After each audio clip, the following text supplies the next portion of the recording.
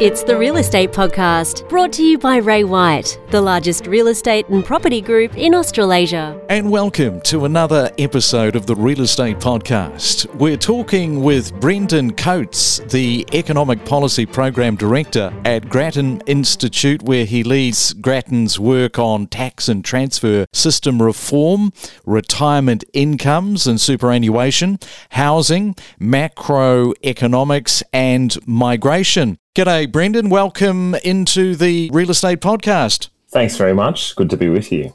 Bit of a job description there, eh? It no doubt keeps you pretty busy, I guess, in the times that we live in. Yeah, that's right. I think the strength of having such a broad body of research is that you can see the interconnections between things. So housing is a classic case in point where it does have bearings on retirement incomes, on the macroeconomy, migration matters as well.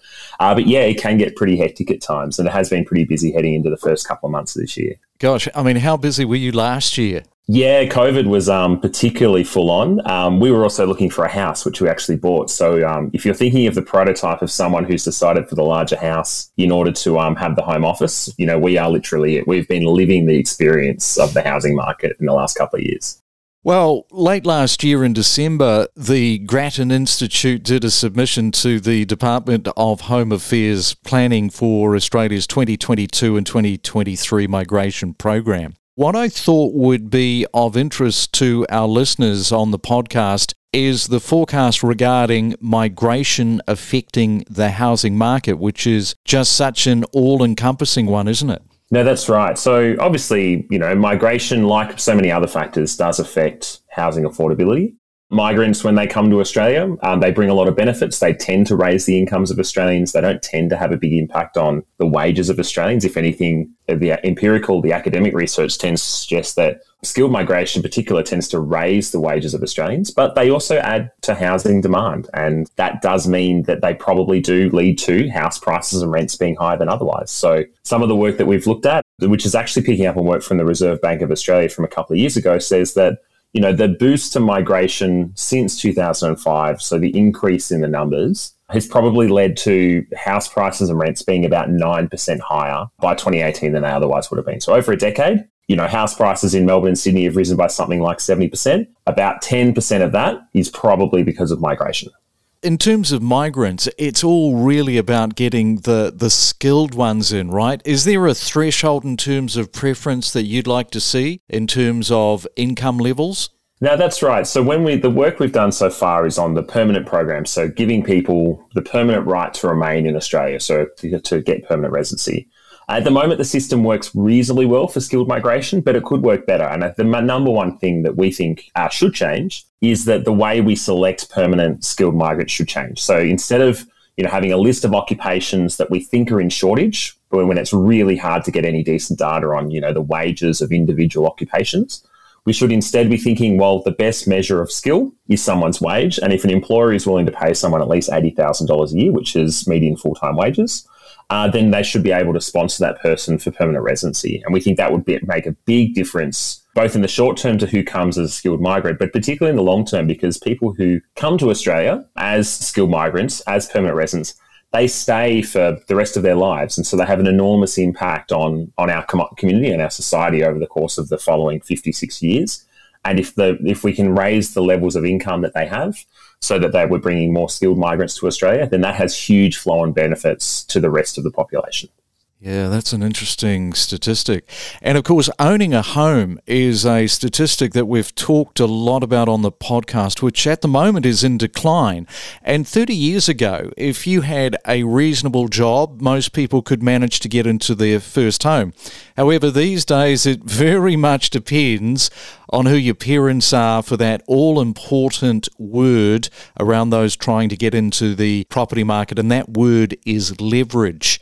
And if your parents can't help you leverage into your first home, well, that is going to be extremely difficult. And that's something that even, 20 years ago would seem foreign back then. Yeah, so the housing market's changed a lot in the last 30 years. So 30 years ago, interest rates were at 17%. Now, the cash rate's at 0.1%.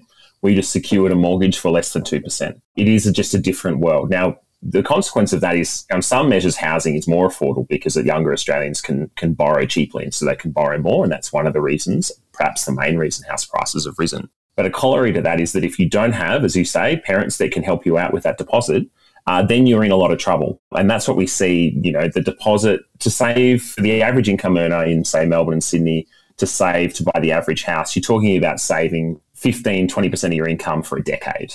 And by then, often housing prices have jumped further away from you. So that's why housing affordability, home ownership, has actually fallen off a cliff for younger, particularly poor Australians, particularly the poorest 40%. So if you go back 30 years, regardless of your income, if you were younger, you tended to be able to buy a house, irrespective of whether you're a high income or low income, but it has just crashed for the bottom 40%. And the problem there is, of course, that if you don't own your own home by the time you say 35, 40, then you get into the point where you're going to struggle to pay off the mortgage by the time you hopefully plan to retire at sort of 65, 70. And that cohort, if we don't get them into home ownership, then they're probably going to be renters in retirement. And we know that that if you rent in retirement, you're actually at severe risk of financial stress. If you're a homeowner in retirement, even if you're a full age pensioner, you don't have a lot of superannuation or other savings, you tend to do okay. But if you're a renter, you're in a lot of trouble. Well, let's just have a look at that, because the impact of not owning a home when retiring is becoming that increasing problem. And years ago, as you say, when buying a home, when the ratio was 2 to 3 times the median incomes, and now buying a property is set against 10 times the median income, or in Sydney 15 times, back then, if you were 45 years of age and you maybe bought a business and secured that against the assets of your home, and then the business failed, you could probably get back up on the bike. But now, if you're at that age, 45, 50, tragically, you might never ever become a home owner again. And that's a real social impact for people in this position, and of course, for the rest of, I guess, Australia. I think that's right. And I think the outcome of that is people will probably take on fewer risks. So if you're sitting there with a large mortgage, as we now are, it naturally makes you more risk adverse than what you otherwise would be. Because if the business does fail and you lose your home, then you're right, you will struggle to rebuild that equity and be able to have a home that you've broadly paid off by the time you retire, even if you use a little bit of your superannuation to do it. And so I suspect a really understudied problem with worsening housing affordability in Australia and elsewhere is that fewer people will take those risks to start businesses, to take on a new idea. And that, I think, leaves us all poorer. The other way it really plays out, and we've seen this in looking for houses recently, is almost every house that we went to buy was a separation, because we're looking for a family home. The time when people sell those, particularly in, say, Melbourne, is either normally when you downsize. And the only time you sell it beforehand is if something often goes wrong. And the problem there is if you do separate, the family home is the household's largest asset. You've got to split it. And what that means that people fall out of home ownership, and they often, particularly for women in most cases, don't get back in.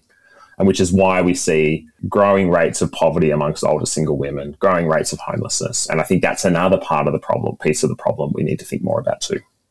And accessing super, I mean, this can be sort of fraught with danger depending on what age you are at. But I'm guessing if you're a little bit older, accessing super to help buy your home, that's not a bad sort of a position to go down.